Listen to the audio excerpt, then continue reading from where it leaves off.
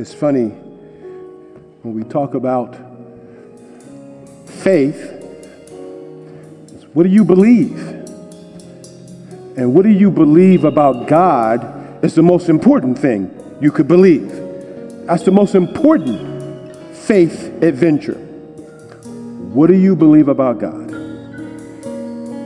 One of the most important questions in your life, because that determines everything.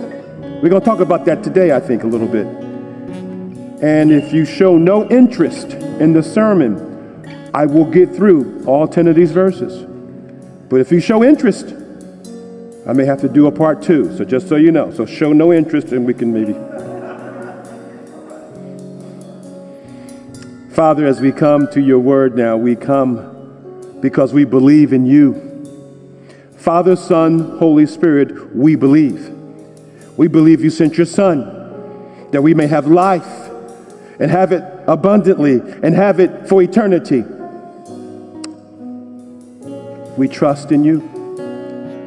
We believe you are our healer. And we want to lift up a few more of our brothers and sisters, Dana and Erica and Rachel Crumble, Lord, for healing on their surgeries, Lord, and others. Lord, we pray your healing touch upon each one. Heal our damaged emotions. Thank you for being our healer.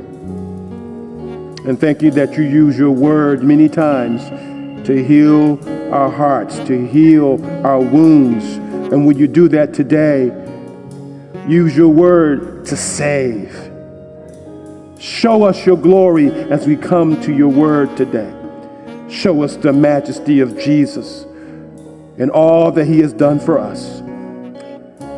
We wait to hear. And Lord, give your servant, your unworthy servant, great grace to proclaim the word of the Lord in the name of Jesus. I believe in you. I believe in your spirit. In Jesus' name, amen. John chapter 8, verses 37 to 47. Jesus speaking. I know that you are offspring of Abraham, yet you seek to kill me because my word finds no place in you. I speak of what I've seen with my father, and you do what you have heard from your father. They answered him, Abraham is our father. Jesus said to them, if you were Abraham's children, you would be doing the works of Abraham did. But now you seek to kill me, a man who has told you the truth that I heard from God. This is not what Abraham did. You are doing the works your father did. They said to him, we were not born of sexual immorality. We have one Father, even God. Jesus said to them, if God were your father, you would love me. For I came from God, and I am here. I came not of my own accord, but he sent me. Why do you not understand what I say? It is because you cannot bear to hear my word. You are of your father, the devil, and your will is to do your father's desires. He was a murderer from the beginning and does not stand in the truth because there is no truth in him. When he lies, he speaks out of his own character, for he is a liar and the father of lies. But because I tell the truth, you do not believe me. Which one of you convicts me of sin? If I tell the truth, why do you not believe me? Whoever is of God hears the words of God. The reason why you do not hear them is that you are not of God. That is the word of the Lord. Please be seated. Thank you, praise team. That beautiful music today. Beautiful music.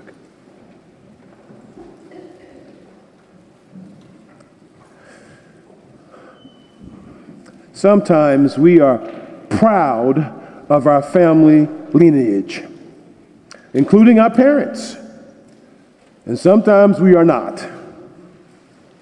And one of my favorite rom-coms, for those of you who are not initiated, that's romantic comedy. Hitch. Thank you. I love Hitch. Will Smith plays a professional watchmaker. Yes, I said Will Smith, don't shoot me. He repented, I think, I hope.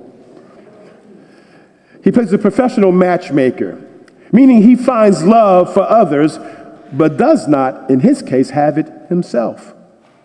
He goes on a date with this lovely young lady. Her name is Sarah. She's played by Eva Mendes. He surprises her by taking her to Ellis Island, where there's a registry of immigrants. Hitch has set this up with the caretaker there to find her long-lost relative who brought her family to America. With Hitch's help, she sees the signature of her great-great-grandfather who came to America through Ellis Island. She's overwhelmed with emotion. And Hitch, he's sitting there smiling, looking at the caretaker, and he utters these beautiful lines. You can't know where you're going until you know where you came from. He thought he was making points, but she displays an angry reaction and runs out of the building in tears. He catches up to her. He's totally confused. He looks, Sarah, what's going on? This is their first date, by the way. He's like, what's going on? What's going on? She tells her that her family never saw her great-great-grandfather again, except on the wanted posters. He was called the Butcher of Cadiz, that's in Spain, which Hitch mistook as a profession, not a headline. She said, it's just one of those horrible family legacies we've all tried to forget. Family. Family can be a source of pride and hope, or sometimes it can be a source of shame and despair. Jesus is going to talk this morning about two spiritual fathers over all of humanity who you recognize as your spiritual daddy determines the quality of your freedom.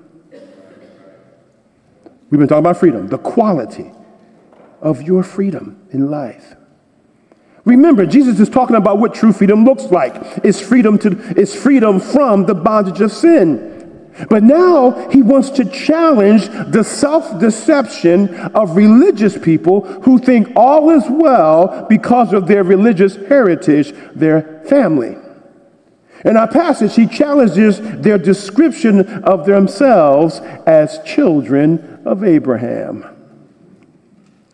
First of all, verses 37 to 40, hope you have a Bible. Religion causes confusion about the baby daddy. Religion causes confusion about who the baby daddy is. Put it another way. The baby in this case are the religious leaders who oppose Jesus. I call them religious folks. They're more concerned about the rituals of being Jewish than they are about the heart of God. They're more concerned with keeping the rules, keeping traditions in the church, as it were. They're more concerned about the Sabbath and circumcision and all the commandments, but without faith and love of God. Their identity is found in works of righteousness, not in the gift of righteousness. Therefore, they do not have a relationship with God, which is what transforms your life. They thought being descendants, offspring, or literally the seed of Abraham was enough to make them right with God. Abraham is our father. Jesus, remember, who your father was in that culture determined your privileges or lack thereof. It's still true today, isn't it? In many ways. Not in all ways, but in many ways. It's still true today. That's why we have so many paternity suits in Hollywood. Right? Let me give you two. Spice Girl Melanie Brown sued Eddie Murphy, claiming that he was the father of her child, which he denied. A paternity test proved that he is, so now he's supporting her. But the article said he has no relationship with her, the daughter. Michael Gagenti filed a paternity lawsuit against Kourtney Kardashian, claiming her child was his. The test said no. He believes it was rigged. And in both those cases, money is at stake. Privilege is at stake. It's for the baby. But the parent also gets access. Because who your parent is can get you in the door, can get you on the bus, can get you the job, can get you in the school. Who your parents are can really open doors or close them. You see, the same is true spiritually in our text. To have Abraham as their father puts them in a privileged status with God, they thought. This is the second time they've made that claim. They made the claim we saw last in verse 33. We've never been enslaved to anybody. We're Abraham's kids. That's their claim to fame and privilege. But Jesus says, you may be Abraham's seed, literally, but you're not Abraham's children. You may be Abraham's seed, but you're not Abraham's children. Because children look like their parents. I'm no geneticist, but I still see that's true. Genetics is one of those, genetics is like a crapshoot. Your children can come out looking like a great-great-grandfather who was 6'5", and all of y'all are 5'8". It can happen. Genetics is a wonderful thing. But the truth of the matter is, you tend to look like your parents. How did Abraham respond to God's word? Do you remember? Let me give some examples. God said, leave your relatives and go into a land that I will show you and give you in Genesis chapter 12. Abe went. God said, I will make you into a great nation, even though you are old and have no biological children. Abe believed him. When God came to visit Abe in the form of travelers with two other men who were actually angels, Abe realized who he was and received them with joy and gladness. Here's the big one. You know where I'm going. When God told Abe to give up his idol by way of sacrifice, his only biological son, Isaac, which means laughter. Hebrews 11 comments on that. Abe figured God was just going to raise the boy from the dead to keep his word to him. So he went to sacrifice his only son, even though it broke his heart into pieces. And God stopped him, of course. Abe was faithful to God. When God spoke, Abe said, here I am. Yes, sir. I'm your man. Count on me. I'm there. I'm following you. He didn't always get it right. Read Abe's life.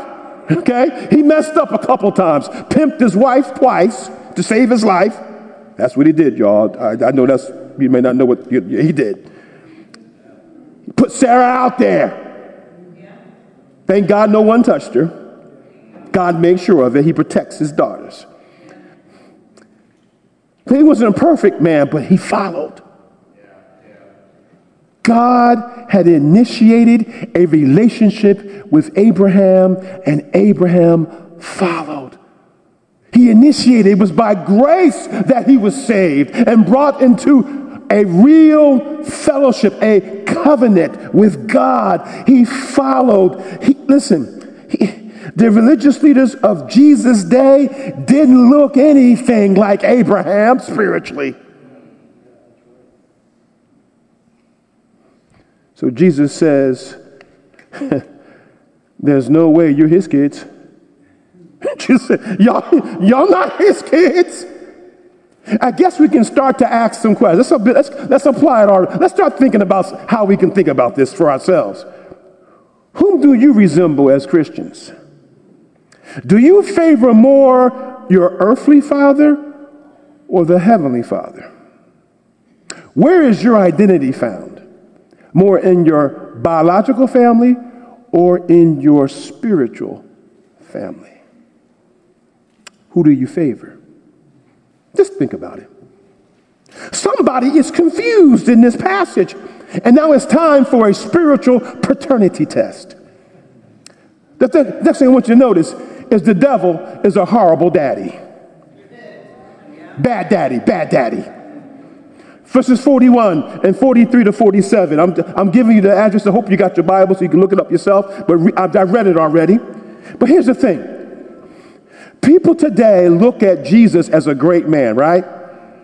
But they don't believe what he believed. It's amazing. Jesus believed in a real, evil, spiritual being called the devil. And as it were, Jesus takes a sample of the DNA of his religious leaders here. He takes a sample of their DNA, and Jesus now goes into the lab to test to see who's the daddy here. I can see him now in the lab with his lab coat on, and he's testing their DNA, and he goes, "Oh, I see. The way you guys are behaving looks familiar to me. Let me think where I've seen this before." You see, there's a match for another father. They object. Now they up the ante in the passage. Ultimately, they say, hold it. Not just Abraham is our daddy, God is our father. They up the ante. Isn't that human nature, though? When we get challenged, we double down. That's especially true when we're confronted by the Word of God. God's Word says, don't go there. God's Word says, no, sister, no, brother.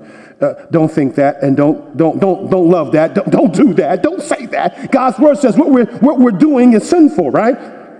And if our hearts are in the wrong place, if we're not understanding I'm talking to Christians now, if you're not understanding who your daddy really is, your heart's in the wrong place, you end up in your pride going further into sin rather than humbling yourself before the Lord in repentance and faith. We end up doubling down. It's like, Rehoboam, the son of Solomon, when Solomon's dead, remember, he's confronted by the people saying, hey, can you lessen the taxes, man? We're paying 75%. I don't know what it was for real, but it was high. And they're saying, your father put a heavy burden on us. Will you release us from this burden? And you remember what Rehoboam did, right? He consulted with Saks Fifth and Avenue and said, what do you guys think I should do? Well, first of all, they said, the old guys in the club said, hey, listen to them. They'll love you for life.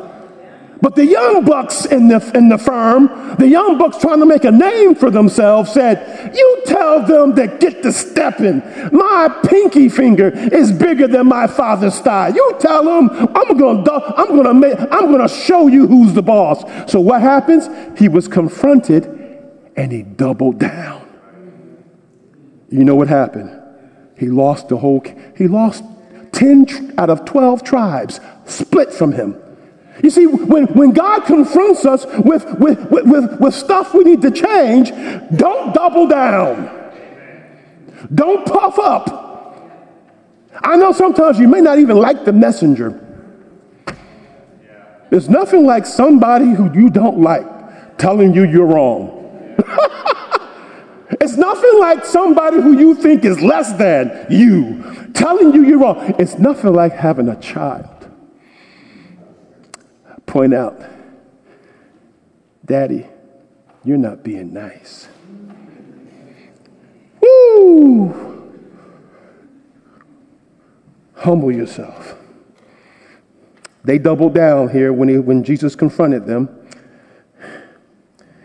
And Jesus says, you know the devil is real. And he has kids. And your test came back positive. Who your daddy now? Notice, I'm going to summarize this real quick for you because it takes, I wish I had more time, but I will summarize it for you. These are the character traits of the devil and of being the devil's child. Let me summarize them for you. It boils down to this. One, the devil's a liar. Truth is not in him. He doesn't, the Bible says he doesn't, I'm just quoting the text here. He doesn't stand in the truth. The devil's a liar. From the very beginning, what did he do to get Adam and Eve to fall? He lied to them. From the very beginning, he will tell half-truths and make you think it's the whole truth. And if you don't know the truth, you will fall. Because he's very good and very convincing. You see it in our culture when we're being told so many things from social media and from advertising. What will make you happy? What will give you life? What you need to be on the top of your game? All this stuff you're being told, and so much of it ain't true when it comes to God's word. Truth is important. We have to be people who recognize how important, we taught this last time, how important truth is. You shall know the truth, right? It shall make you free. Rick Phillips says something I think is very interesting. He said, this is why it is literally satanic that so many people today, even Christians, consider matters of truth and doctrine to be of little importance. By Jesus' own reckoning, Satan wants us to care only about things other than truth, such as feelings and experiences, which, talking about the devil, he can counterfeit to our destruction. What's true? The enemy has no truth in him. He's the father of lies, Jesus says. We have to gear our hearts and minds toward what is true, especially as revealed in the word of the living God. The second thing about the devil and his children is that he's a murderer. That's what the text says. Jesus says he's a murderer and a murderer from the beginning. He hates humanity and he hates Jesus. Here's the thing. That's the devil lied to our first parents, Adam and Eve, and murdered them. He murdered them in two ways. One, he killed them on the spot. They died on the spot spiritually. They lost their closeness with God. Sin entered their hearts. They thought they knew more and could be more than God had created them to be. And so they stepped way over the line. And then they began to die slowly, in their case, physically. And so all manners of ills in our bodies and in our minds and emotions entered into the world. He hates humanity because humanity is created in the image of God. As it is, we're his favorite. And that gnaws the devil's evil heart to pieces. We bear his image, and no other beings bear the imago Dei but humanity. And he wants us dead. And he wanted Jesus dead because he is the ultimate Son of God. Thirdly, he disregards God's word. Throughout that passage I've read, is a disregard for the word of God. Jesus is speaking. He asked him several times, why don't you understand what I'm saying? Why don't you believe what I'm saying? He says it a couple times in the passage. Why can't you handle or bear what I'm saying?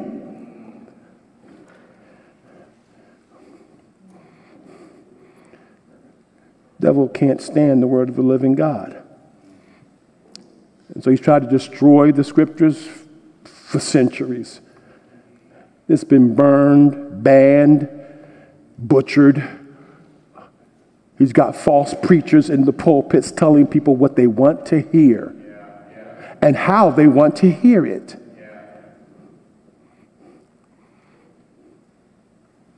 And so his kids look like him.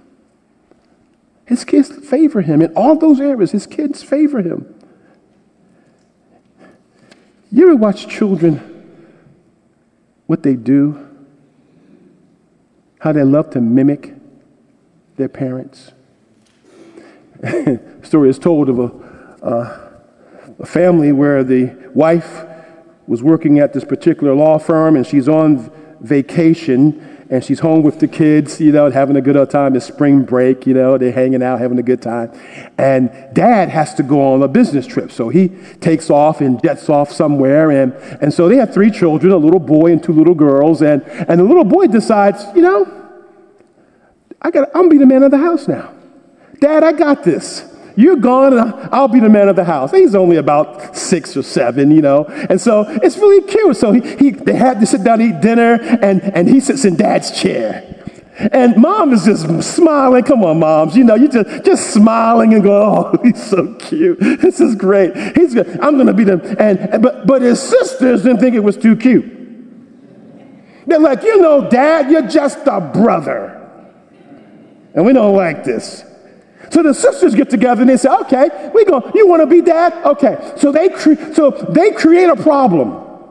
They think of a scenario, a problem, and they say, okay, you're going to be dad. Well, you fix this. So they start telling him this make-believe problem at the dinner table, and they say, now you're going to be dad. Tell us what to do. And he looks at me and says, yes, right. I'm going to do exactly what dad does.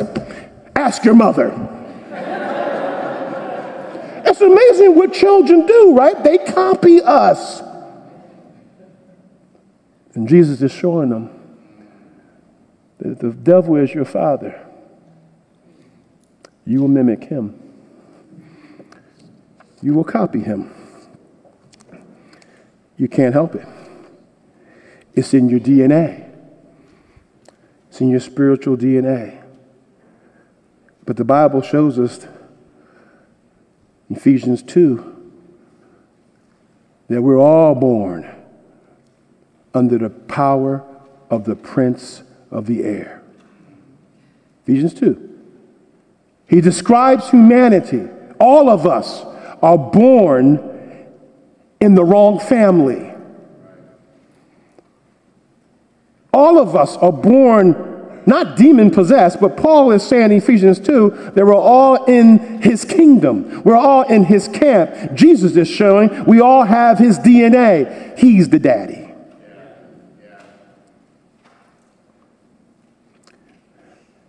And the only way out is if you're rescued from that family. So let's go to the final point. Having God as your father is freedom. He only mentions one verse really about this in verse 42. Most of the section is about what it means to have Satan as your father. Isn't that interesting? Verse 42, he says, if God were your father, you would love me, for I came from God and I am here. I came not on own accord, but he sent me. If God were your father, you would love me. That's the freedom that Jesus offers us in the gospel. That's the freedom he wants to give us. J.I. Packer, in his classic book, which I hope you will read, Knowing God, says, what is a Christian? The question can be answered in many ways, but the richest answer I know is that a Christian is one who has God as Father. The New Testament shows God as Father, not of all, but of those who, knowing themselves to be sinners, put their trust in the Lord Jesus Christ as their divine sin bearer and master, and so become Abraham's spiritual seed. To be a Christian, brothers and sisters, is to really understand that Jesus has made it possible for God to be your Father. It's John 1, right? He came to his own people did not receive him. Right in our text in John 8. But to all who did receive him, right, this, who believed in his name, that's faith, he gave the right, the privilege, the honor to become children of God. who were born not of blood, nor of the will of the flesh, nor of the will of man, but of God. It wasn't even your idea. God's idea. The will of God made us children of God. The will of God brought us into contact with Jesus. In Ephesians 1, we have been predestined to be adopted as his sons. God marked us out beforehand, before anything was ever said or done. He planned it that you and I would be sons. Now again, ladies, you know what I've always said. In the Bible, when they mentioned that ladies are sons, that's an honor. It was a stick in the eye to that culture, because in that culture, only the firstborn son got the larger part of the inheritance. And Jesus comes along and says to sisters and brothers, you're all sons, which turned that culture upside down, because he said we all get the inheritance, not just one of us, and not just the men, but the ladies. All of us who believe in Jesus, we're all sons and daughters, or sons of God. Hallelujah. Most of the Jews of that day rejected Jesus, but those who received him by faith showed themselves to be the children of God by the Father's design. The right and privilege of a sonship is a gift of grace. We don't become sons by being born. We don't become sons because your grandmother was a faithful Christian. You don't become sons because your great-grandfather was a pastor. You become sons because you've been born again. Is that your story? Paul's going to expound on this divine parentage, and again, he ties it to Abraham. Galatians chapter 3, for in Christ Jesus you are all sons of God through faith. For as many of you who are baptized into Christ have put on Christ. There's neither Jew nor Greek, slave nor free, male nor female, for you are all one in Christ Jesus. If you are Christ, then you are Abraham's offspring, heirs according to promise. What Paul shows us there is that when the Jews were claiming to be Abraham's offspring, and Jesus showed, you may be offspring, seed, but you're not children, you're not sons. What he's showing us, Abraham does have offspring. And the offspring of Abraham are those who believe in Jesus, Jew and Gentile, male and female, from wherever they come. You are the children of Abraham. You look like him. I can see him. Yep, I see him. You look like him. You take God's word seriously. You take and you love, because you love the Father, because he is your Father, because you are connected, you love the Son. Jesus said, the reason they don't love me because they don't know you, Father, but we know the Father. He's the one who planned our salvation. Well, I have to put it this way. Help me out here. I got to wrap this up now because time is against me. But I like to think of it this way. The Father walked into the orphanage of sin and death, Incorporated, by the way. He started picking out the children he wanted. They were undernourished, unloved, wearing tattered and dirty clothes.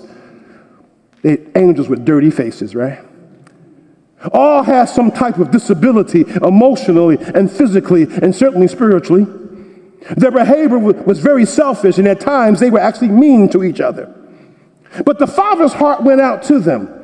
He set his will to adopt some, a lot of them actually, but still not all of them. He did adopt some. He made a phone call to his son, who would function as the adoption agent. The son's job at the adoption, as the adoption lawyer, was to make sure all the legal paperwork was filled out so that there would be no challenge to the father's claim on these children. The son signed all the paperwork in his own blood to authenticate the deal. Then the Father and the Son turned to the other member of the family. We call him the Holy Spirit. And it said, it's your job to bring the children home once all the paperwork is filed in the court of heaven. The Spirit then would travel to any land, any ethnic group, any language, to make sure that he brought home to the Father's house all the children the Father had chosen and the Son had signed for. He would clean them up on the way, give them new clothes, whisper to them how much the Father and the Son loved them. Since this was actually a family enterprise, he wanted to make sure that they knew both loved him. Lastly, he would begin helping them to learn and live in the Father's house. New manners, new privileges, new future, because God is their Father now. They are no longer in the orphanage of sin. The daddy is no longer the devil. They have been adopted into the family of God. That's you, y'all. That's me. So when God is our Father, we love Jesus. Here's the thing, saints. Here's the thing. The more you know God as your Father, the more you will love the Son who made it possible. Do you understand the whole Trinity is at work here? Do you understand that God wants you to rejoice and revel in the fact that he's your Father? See, some people have said it's hard for people to understand God as their Father if they didn't have good fathers themselves. Poppycock. It's by way of comparison, saints. It's a comparison. You're going to compare your messed up father to this perfect father. That's what God is calling us to do. And you find out when you compare them, there's no comparison. Some of you may have had great fathers, great family experiences. You got a family legacy that you're proud of. Rejoice. Praise the Lord for that. But don't get crazy. Don't idolize your family heritage. Don't do it. It happens too often. I've seen it. Don't idolize your family heritage, because listen, your heavenly Father and his Son are much better than they are. You can't even compare. I don't care how wonderful your family is. They are nothing compared to what you have. You have a perfect love, a perfect relationship, a perfect hope, perfect security. Hello, a perfect home. Your family ain't that. I don't care how good you think it is. It ain't that. You have something that transcends all allegiances.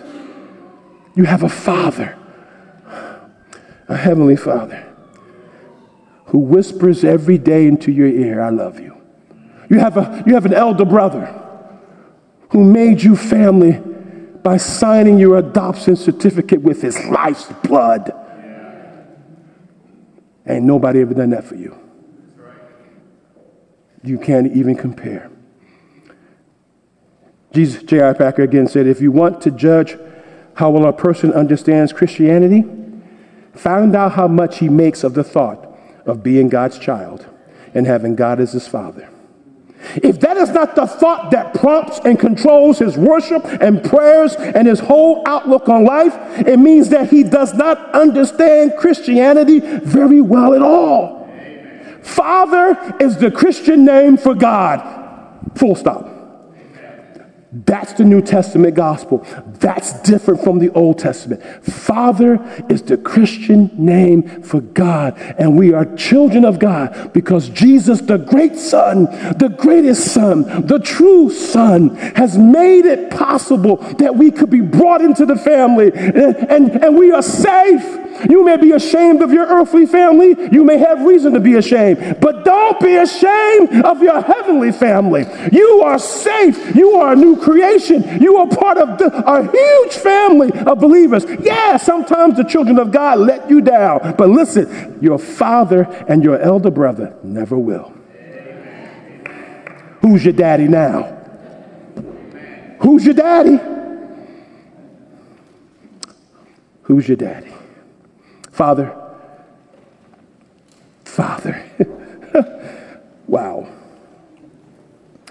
To think a sinner like me can call you Father. I'm a man of unclean lips. I live among a people of unclean lips. And by grace, Father, you allow us to call you Father, and it's true. Hear our cry.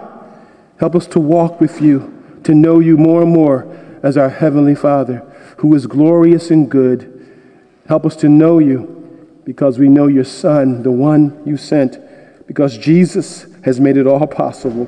Him we give praise. To him we give love. To him we give worship. Thank you for Jesus, Father. In his name we pray. Amen.